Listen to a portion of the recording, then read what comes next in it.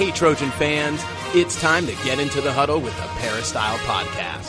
The Peristyle Podcast is your weekly ticket to USC football and recruiting news. Don't forget, you can download the podcast 24/7 at our website, peristylepodcast.com. And now, here's the host of the Peristyle Podcast, USCfootball.com publisher, Ryan Abraham. Hello, Trojan fans. Welcome to episode number 350 of the Peristyle Podcast. Today is December 22nd, 2014. Got a good show for you this week, talking with Dan Weber and Coach Harvey Hyde about USC getting ready for Nebraska in the Holiday Bowl. We got a bunch of questions. We want to get to them all. And if you have a question for us, podcast at uscfootball.com is our email address, or call us at 206-888-6755. That's a voicemail. You can leave it right there, or go to our website, peristylepodcast.com. Click on the left side of the page where it says leave a voicemail for the podcast. Try to keep it brief. We will play it on the air and get your question. And want to get in Coach Harvey Hyde here in the first segment. Thanks for taking some time out during your vacation. What's going on, Coach? How are you? Vacation? What are you talking about vacation? You live a vacation, don't you?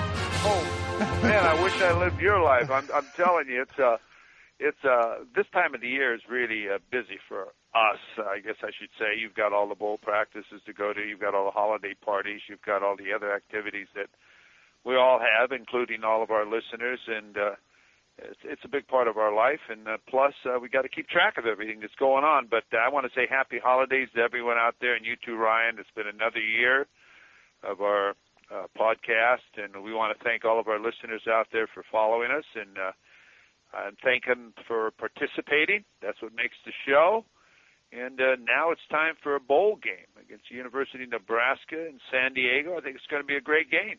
I think it will be too, Coach. I want to talk about the game and a lot of other stuff. Just want to thank our sponsor, Southern California Tickets. sctickets.com is the website, or you can call them at 1-800-888-7287 if you need tickets for anything.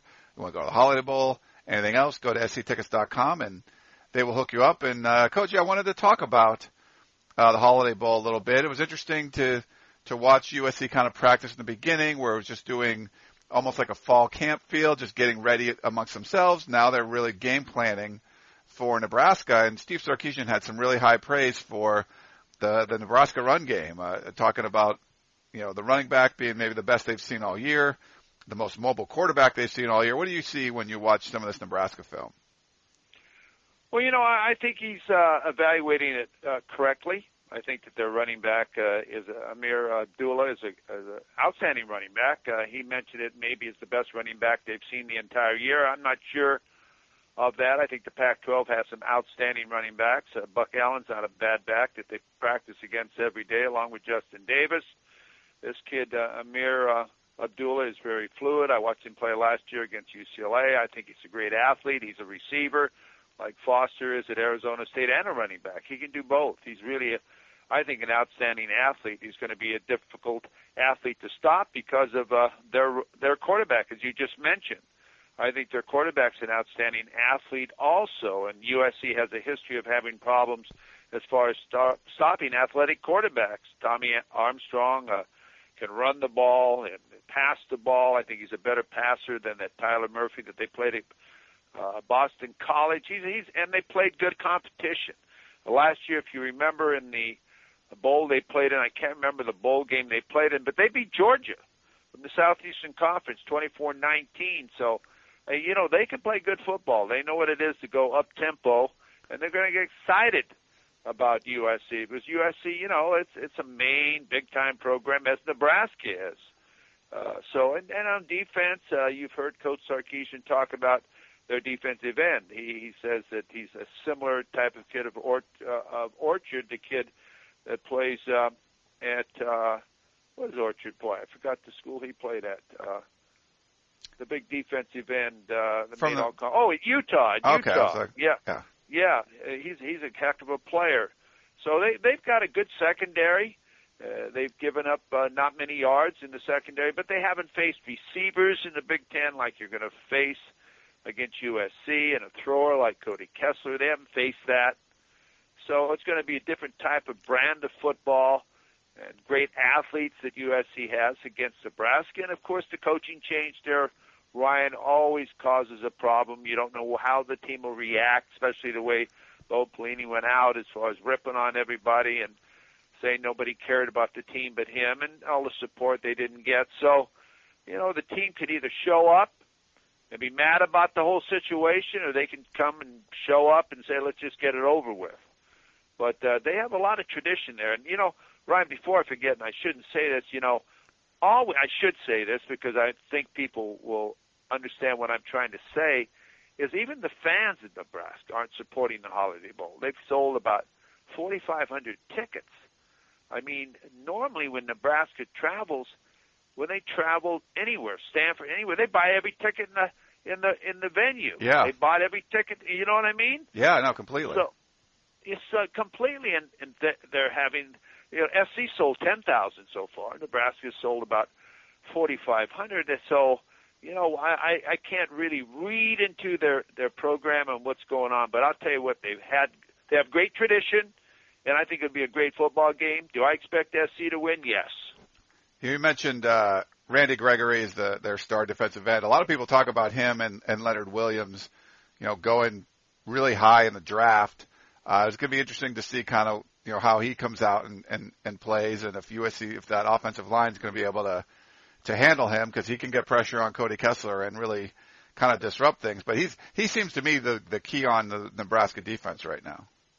Oh, he is. He definitely is, and he'll probably be playing over Lobadan, and we'll see what happens with that. It'll be a great matchup for Lobadan as far as earning his stripes. And Santos is a pretty good linebacker they have returning, and they've got a good safety, and Corey Cooper. So they've got some players that can play. They'll have a lot of pride, and it'll be a real challenge. If Nebraska shows up and if SC shows up, it'll be a great football game, and both teams have no reason why not to show up because they're playing for pride. There's a lot of difference in a record that if you're 9-4 or 8-5, as far as going through your off season. You know what I mean, Ryan, with recruiting and everything? Here's SC. They had a big victory over Notre Dame. Now, you don't want to ruin that momentum by not showing up. So they got to have a big victory, and then that'll be a pretty good off season for them. On the Nebraska side, you mentioned the fans not really being that into it. A team that travels really well, especially you're talking about coming to Southern California in December. But with the firing of Bo Pelini, you talk about the motivation. Yeah, I mean, this is a Nebraska team that could win 10 games. And I think there should be motivation there. But the fans aren't that into it. Do you think there's a chance that the players aren't that into it? It's not the same kind of interim coach situation we saw last year where I think in the Las Vegas Bowl, USC kind of was playing for Ed Orgeron, even though he wasn't there anymore.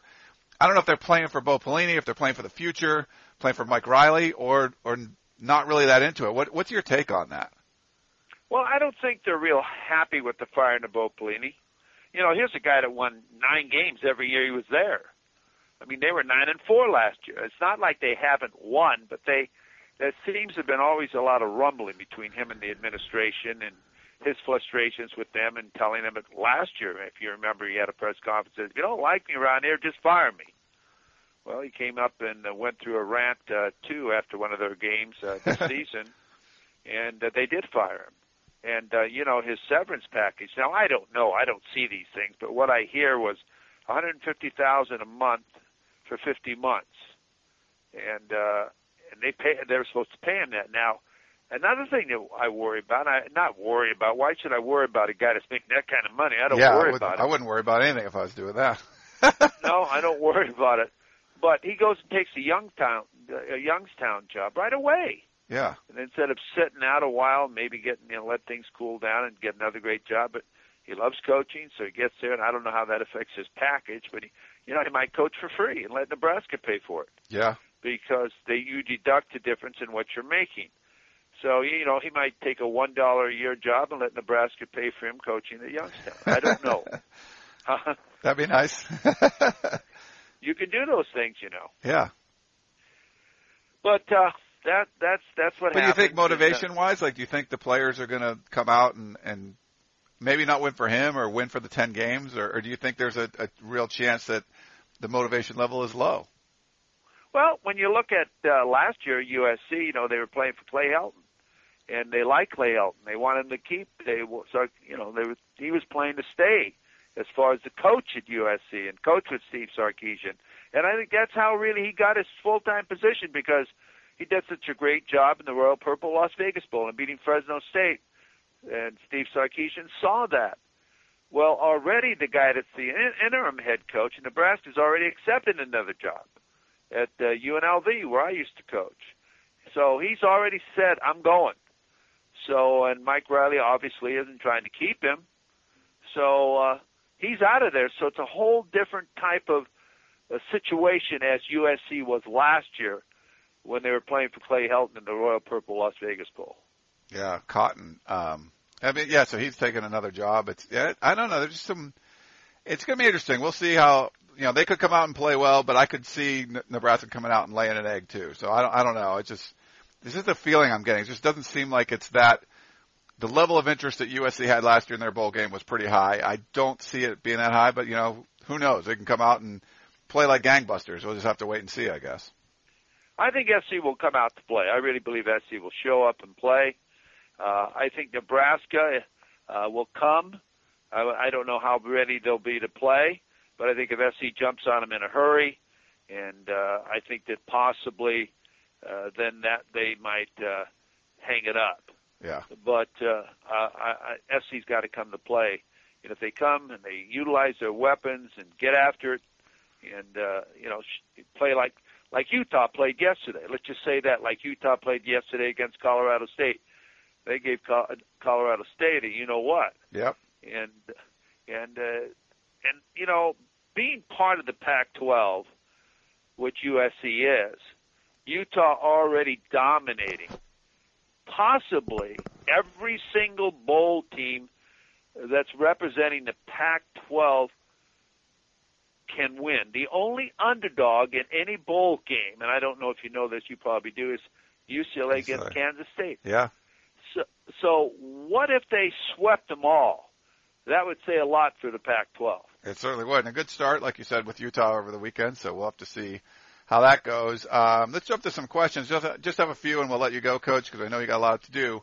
Melvin says, Coach Hyde last week talked about the bonus money that each coach receives for getting his team into a bowl at the end of the season. Is that common? Does Steve Sarkisian get additional pay for the Holiday Bowl? I was surprised to see in the LA Times an article about the gifts that players receive for being in the bowl game. My question is, does the NCAA allow the university to pay for parents of the players who are giving a plane ticket and hotel to go there and see their son in the Holiday Bowls in the different bowl games? I guess there's two questions there. He likes to sneak in extra ones, Melvin does. Well, I'm proud of him. Try to get as much as he can, man. But the university can't pay for any of the parents' travel or hotel arrangements or any of that, no matter what bowl game they go to or in any situation. Just for the student athlete himself. As far as the bonuses situation, it's almost now. I don't know of a contract currently right now that doesn't have those type of incentives. And I'm not just talking about coaches. I'm talking about athletic directors having these type of bonuses in their contract. If my overall grade point average in our athletic department is a certain amount, I'm going to get another bonus. There's so many bonuses right now. I'll give you an example, and I don't know what Steve Sarkisian's is, but I know it is. There's bonuses always in there to give you more additional funds and motivate you to do certain things. The UNLV situation, they just hired a new football coach at UNLV. So they're not going to pay him as much as what they were going to pay him, because he wanted more money for his assistant coaches. So he said, rather than pay me a lot, let's give it to my assistant coaches where I can get better assistant coaches, which makes sense. But if we're successful, then I want to get paid. So he's got all these bonuses in there that if I'm coach of the year of the conference, I get so much, like $25,000. If we win our conference, I get so much. I'm just throwing these figures out, like $25,000. If we go to a bowl game, I get another $25,000. If we go to a big bowl game, I get another $100,000. So there are and at a certain grade point of our team, there's another $50,000. So all of these type of incentives are all in the coach's contracts. So every time a coach reaches one of these plateaus, this kicks in. Yeah. So there's a lot of motivation for coaches to win because it's a payday for them. So, yes, I would say, I don't know. You know, coaches have agents now. I didn't have an agent when I coached. It was a handshake, and this is what you're supposed to get, and away you went. Today, you've got people that negotiate for you. They actually, you know, they're not. When you negotiate, you just want the job. When agents negotiate, they want you to get everything because they get more. Yeah. So, you know, it's a whole different ball of wax, isn't it? Certainly is. And you know, the first part of the question for Melvin, I just wanted to bring this up and get your thoughts on it too, Coach. Players, parents, I mean, you can't bring your family members to the bowl game. It's not paid for by the school. Well, when you're talking about, that's an argument against the playoffs and even expanding the playoffs to another week, because your families probably can't even come see you just because it's so expensive, especially not just a one bowl game, but now you're talking about potentially 2 or 3. That's one of the arguments against the playoff or them having to do something about it. Family members won't even be able to come and see just because it gets too expensive watching those, you know, trying to travel multiple places in consecutive weeks. You're exactly right. And I don't know if I did my rant and rave on the playoff situation on our podcast. I'll probably do a little bit on the air when I get on the pregame show about this. But, you know, a natural for the Rose Bowl this year, a natural. And I don't care what the rankings. It shouldn't be 1, 2, 3, 4. It should be 4 best teams. The 4 best teams, and then put them in an area that geographically it's best for those fans and those teams. Now, this year, and if I've said this, just tell me, Ryan. I'll quit talking. We talked about it last week a little bit, but you can touch on it again. Go ahead. Why wouldn't Oregon be playing Ohio State in the Rose Bowl when it's a natural Rose Bowl game of tradition? Big Ten, Pac-12. Ohio State, the people in Ohio want to get out of the cold.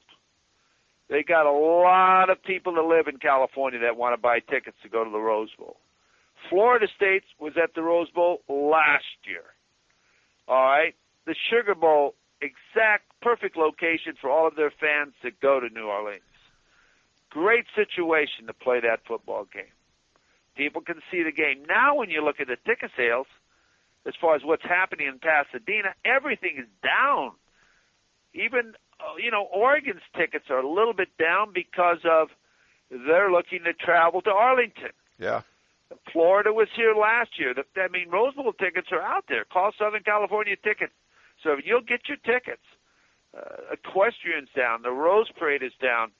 Everything's down, and it shouldn't be down. I mean, here's an organization that supported the NCAA and college athletics for years, 100 years. This is the 101st game.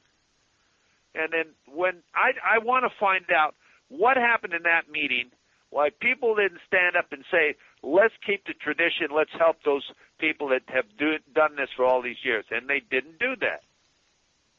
No, they didn't. And it'll be interesting to see. That's one negative effect. Attendance at these playoffs might be down because, like you said, Oregon might skip, you know, and Florida State's already been to Pasadena last year. Do you want to do that again? Oregon might say, well, I'm going to save it and try to go to, you know, to Texas the following week. So it'll be interesting to see what happens on that. Tarek had a question for you, Coach. An aesthetics question for Coach Hyde. I agree USC should keep the uniforms as they are.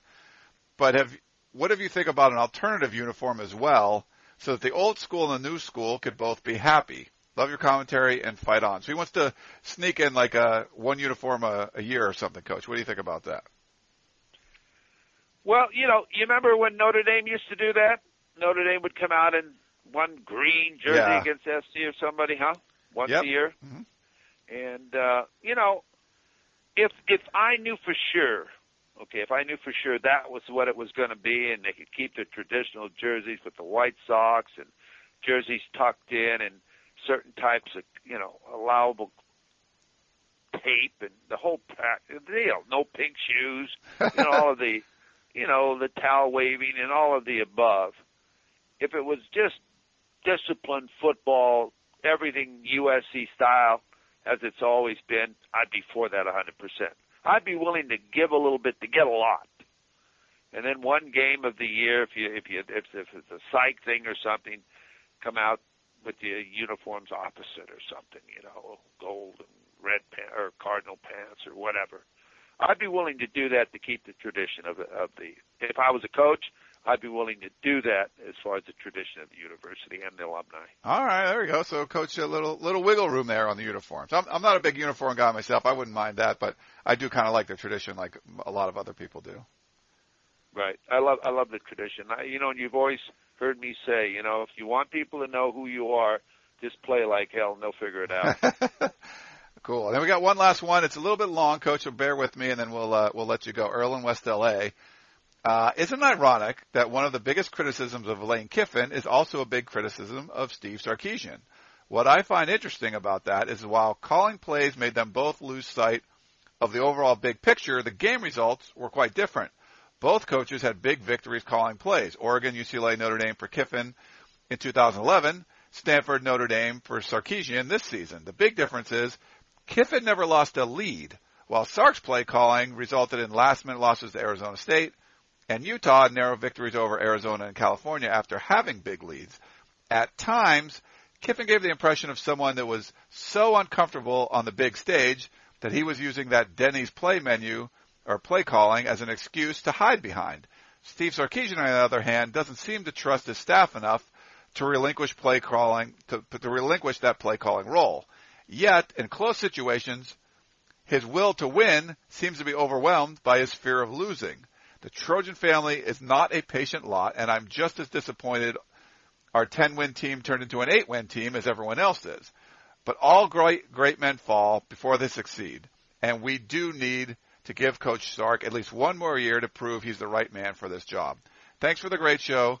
Happy holidays, and beat the Huskers. Earl in West L.A. So he start off all negative, Coach, and then he turned around and said, but give him another chance. Well, yeah, I've always said this, and you've heard me say this, you don't learn on the job at USC.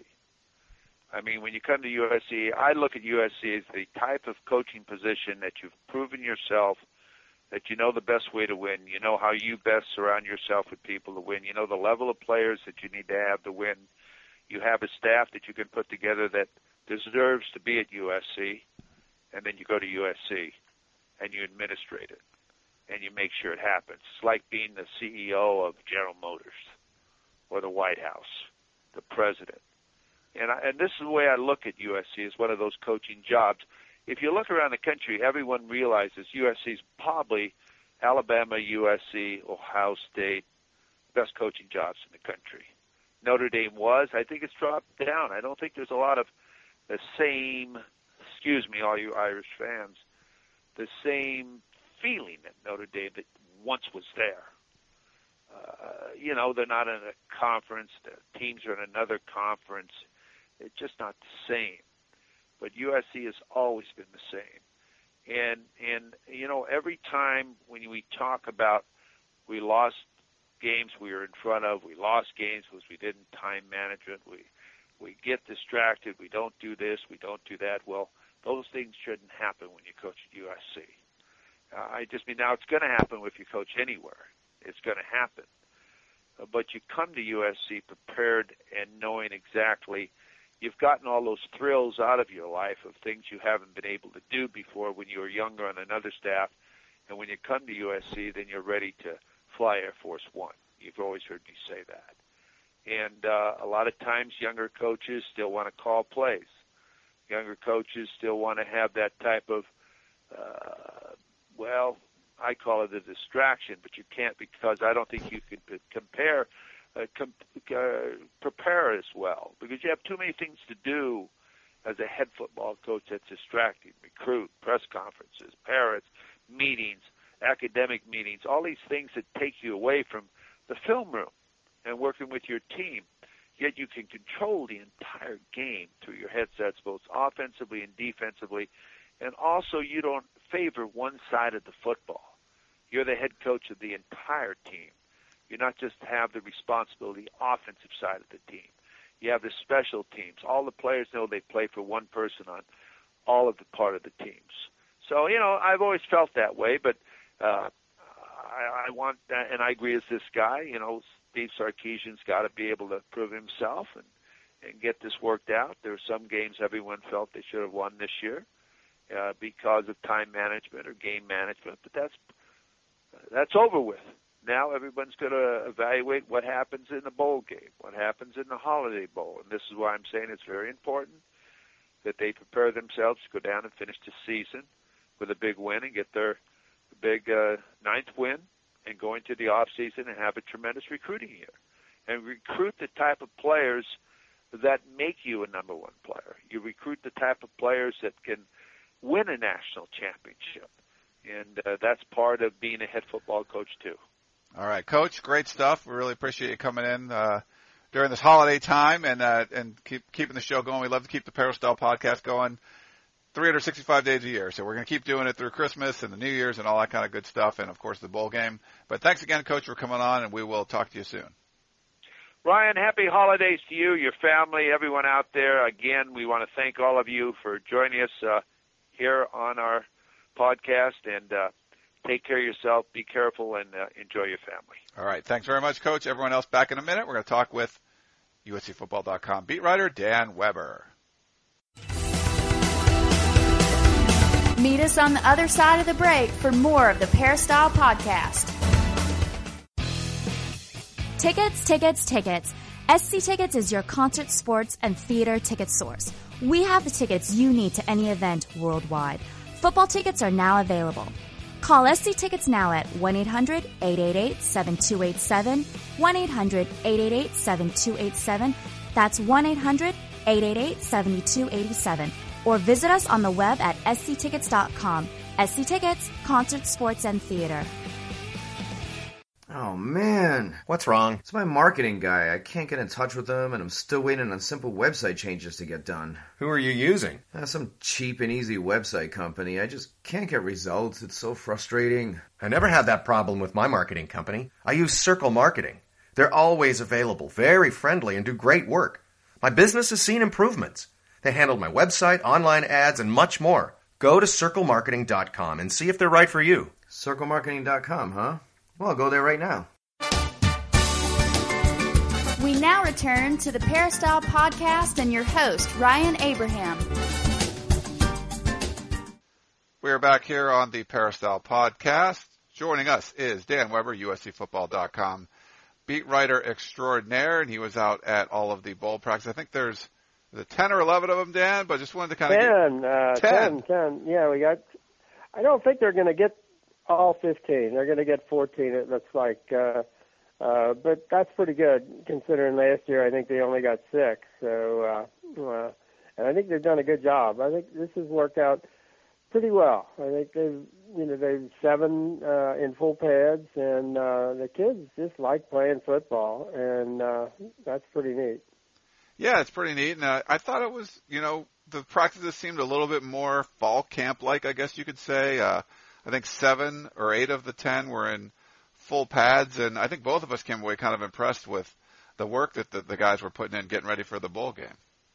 Yeah, I mean, I like, and we said that, like the approach, Sark, and the up-tempo and, the way he approached everything, I think, this season. And then when you got to the game weeks, I think, there was the whole issue of, we're not going to say anything about the numbers, but the numbers are the numbers, and there might have been, and then there the freshmen are the freshmen.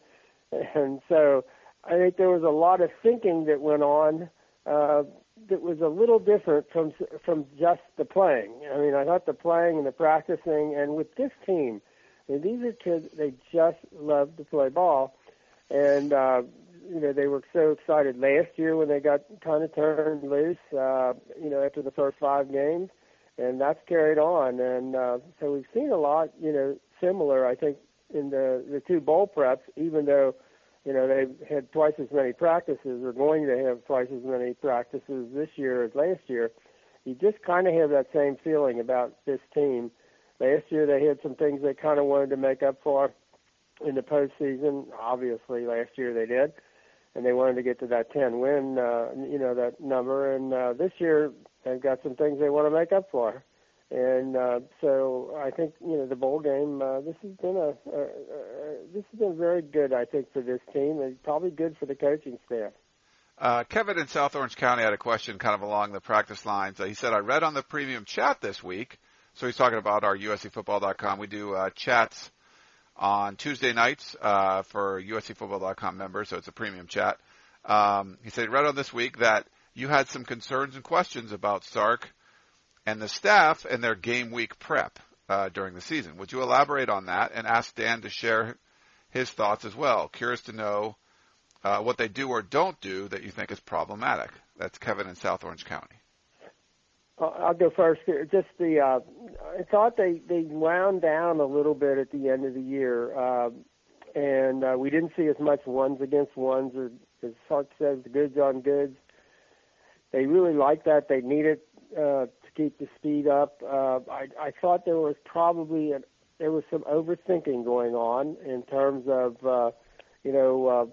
let's say first half, second half. Okay, I mean, to go from just about the best team in the country, and we don't have all those numbers, but to look at their first quarter, scoring where they outscored teams by like 120 points, an average of 10 points a game in the first quarter, and to come up as a deficit in the fourth quarter. And it wasn't really. You talk to the players, they absolutely say, no, it wasn't. We were wearing down. It was the way the game was being called.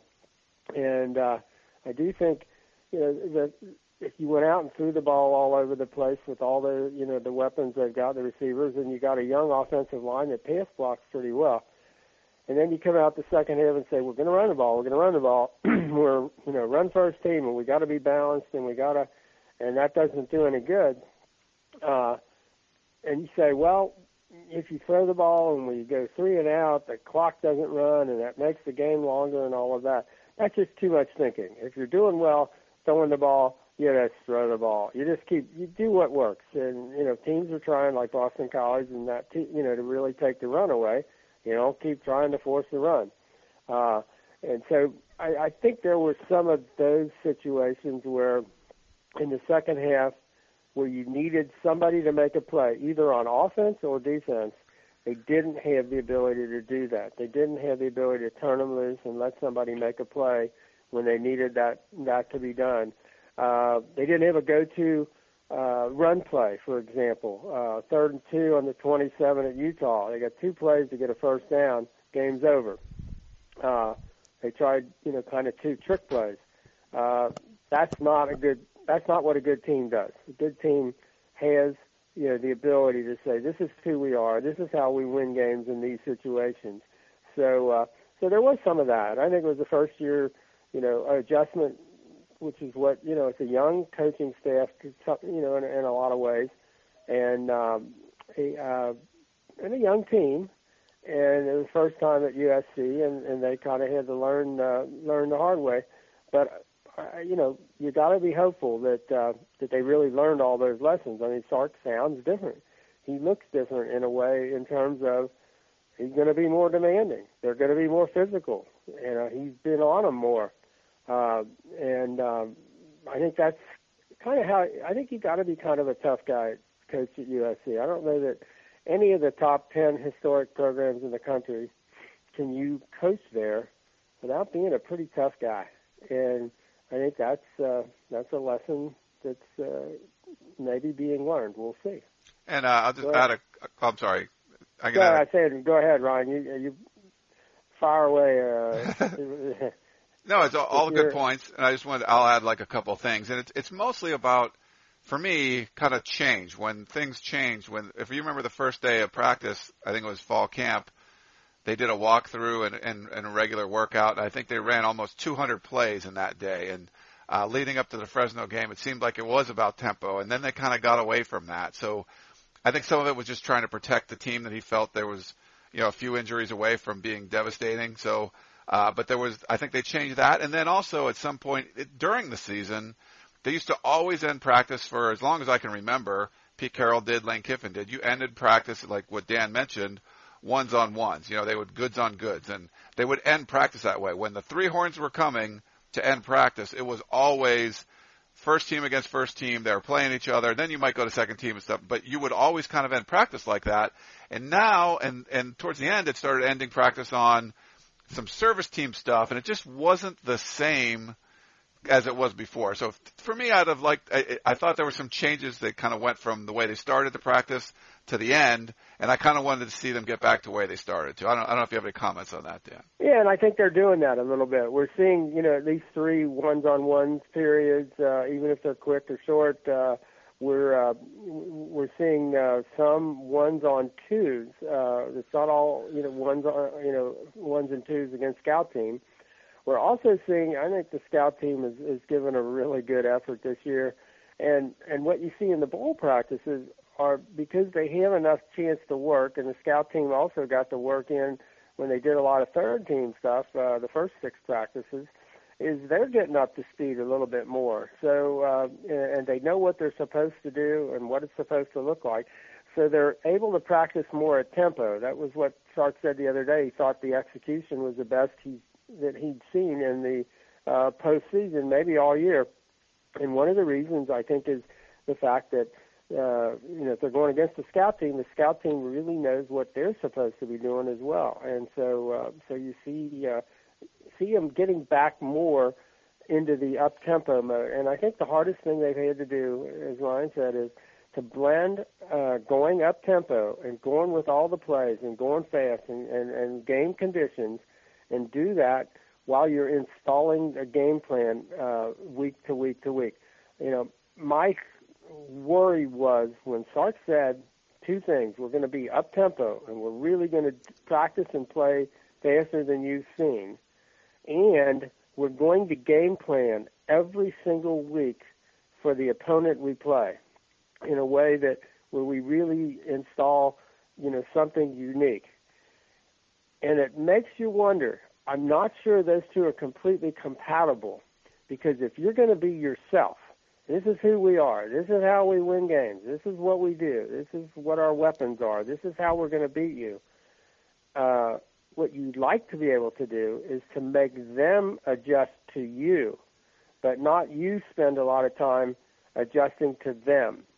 And I think maybe there's been more of that than you would like to see, and maybe less of the up-tempo and the go, and put them on their heels and make them adjust to us. And that's the constant tug of a football coach, is making those decisions. How much of it is, adjusting to the other team, being kind of a counterpuncher?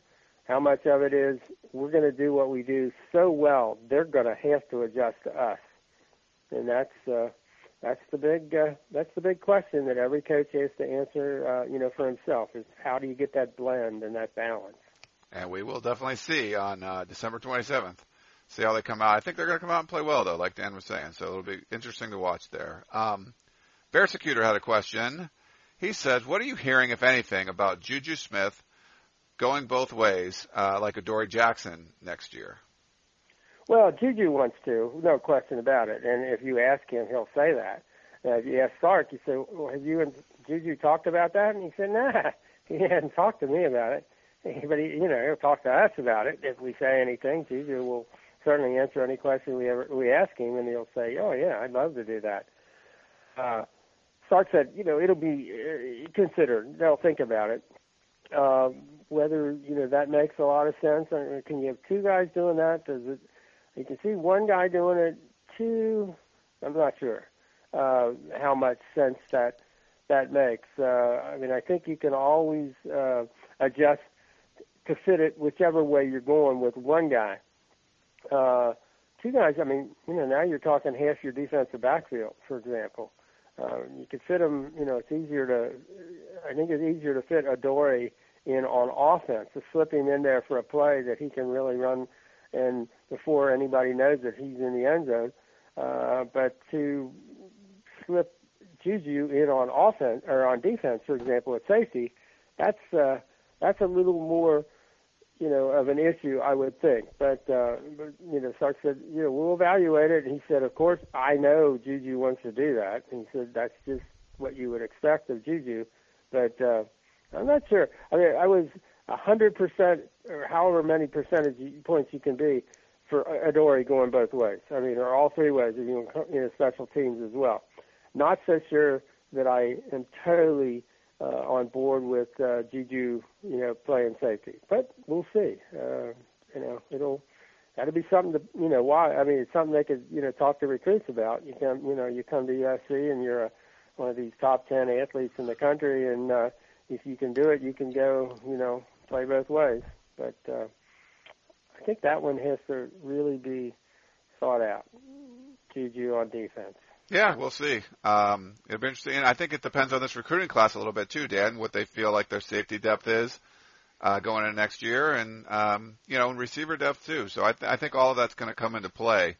But he wants to do it. Yeah, I think one of the questions that is pretty much being answered, even though nobody says it, is that Sua probably not going to be a safety. I just don't. I think he's going to play the role he's playing now is the role he's going to stay with. He's going to be all over the field, but he's going to be up at the line of scrimmage a lot.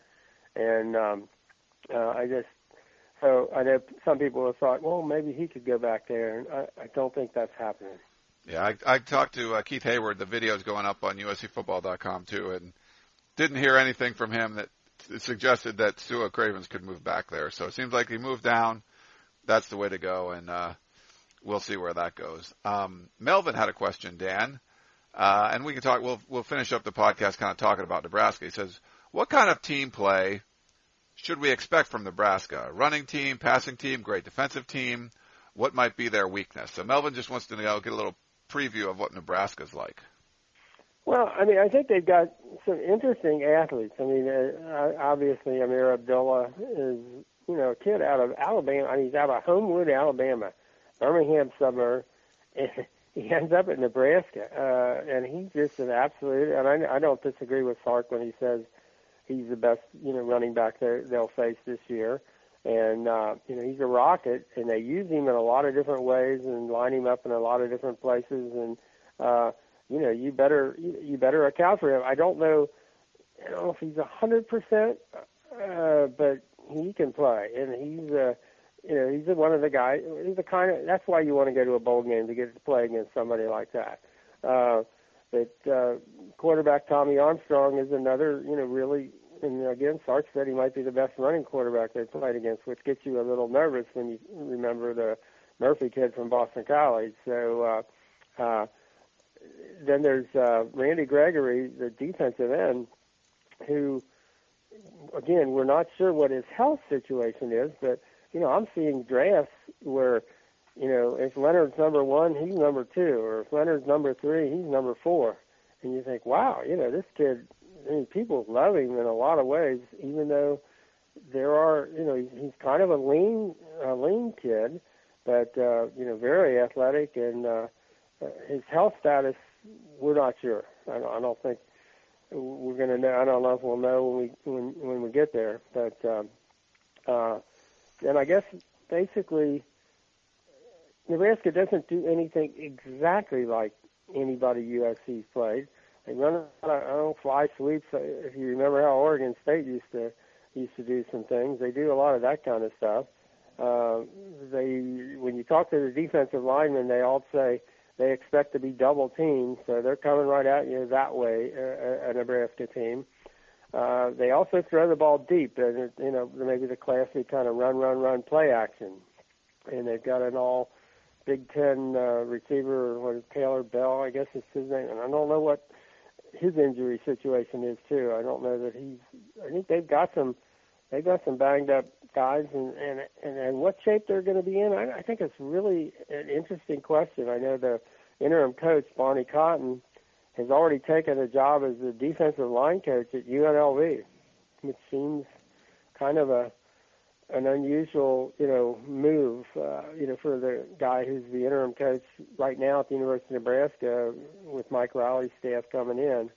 I don't know if they've got as good a situation as USC last year was remarkable, the way the team and the coaches all, even with losing, Ed leaving, that the way they pulled together was absolutely remarkable. I don't know that we'll ever see anything quite like that. I know Sark is talking about that they may rally around and try to get it all done.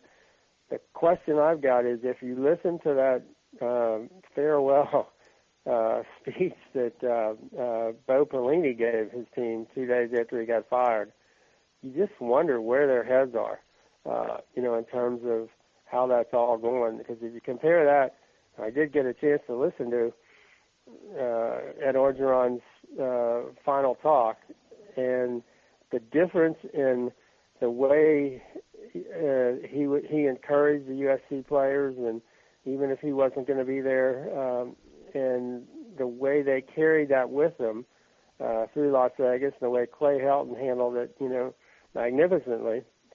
Whether Nebraska can do that or not, I don't know. I think it's a big challenge, for Nebraska. But they do have some, they've got a tradition, obviously.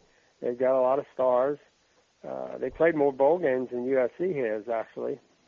So, it'll be interesting to see how this sets up in terms of, Nebraska.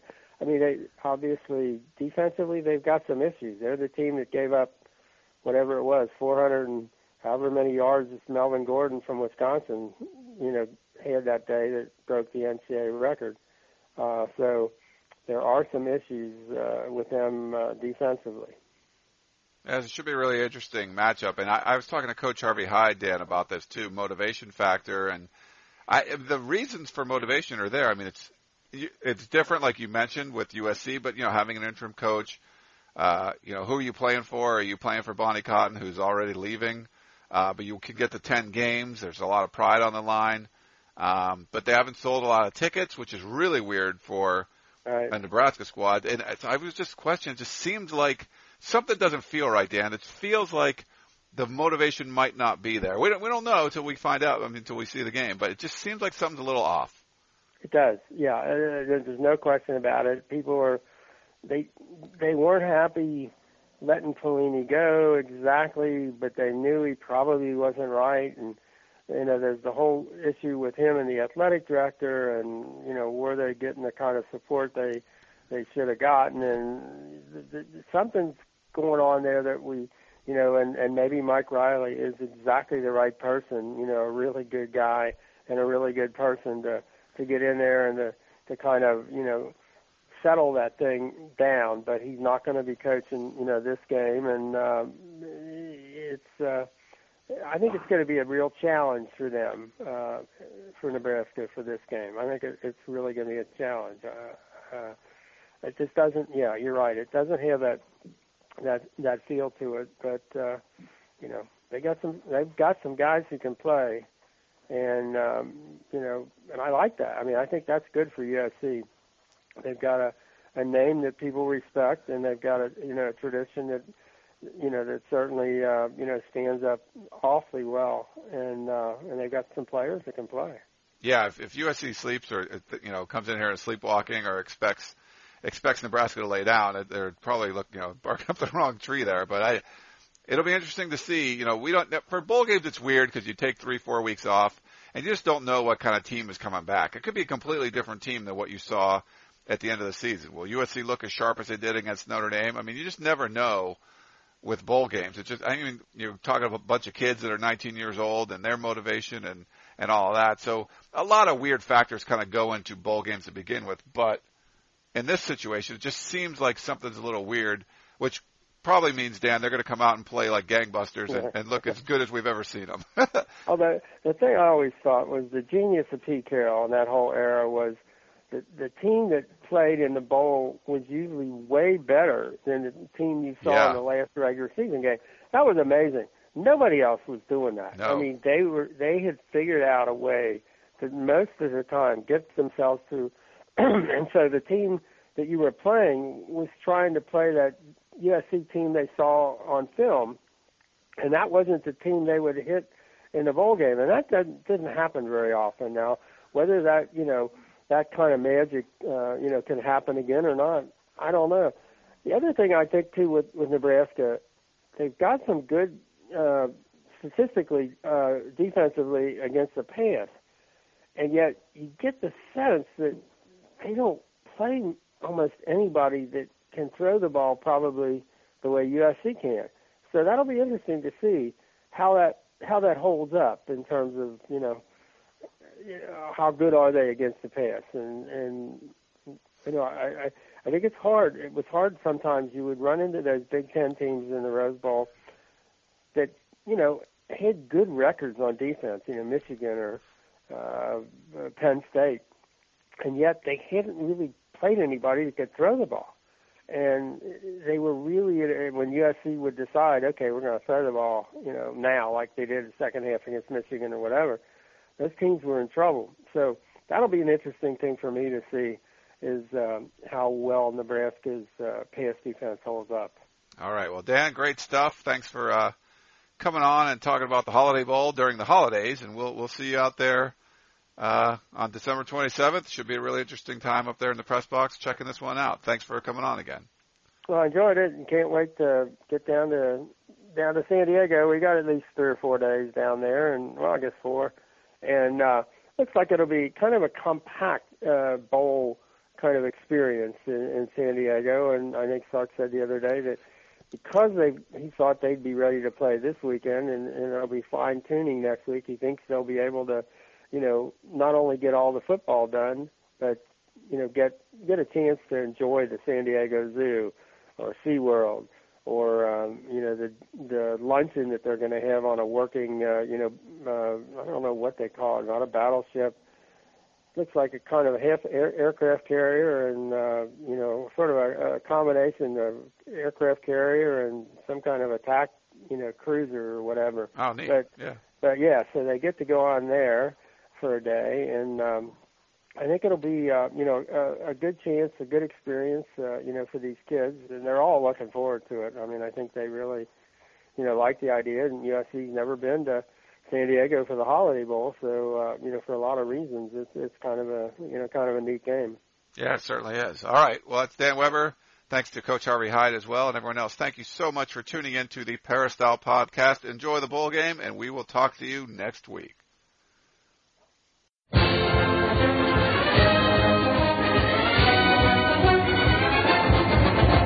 You've been listening to the Peristyle Podcast presented by USCFootball.com. Be sure to tune in next week for the latest news on Trojan football and recruiting. And don't forget, you can automatically download the podcast directly to your iPod or MP3 player for free. Just click the iTunes link on peristylepodcast.com or search for Peristyle Podcast at the iTunes Music Store.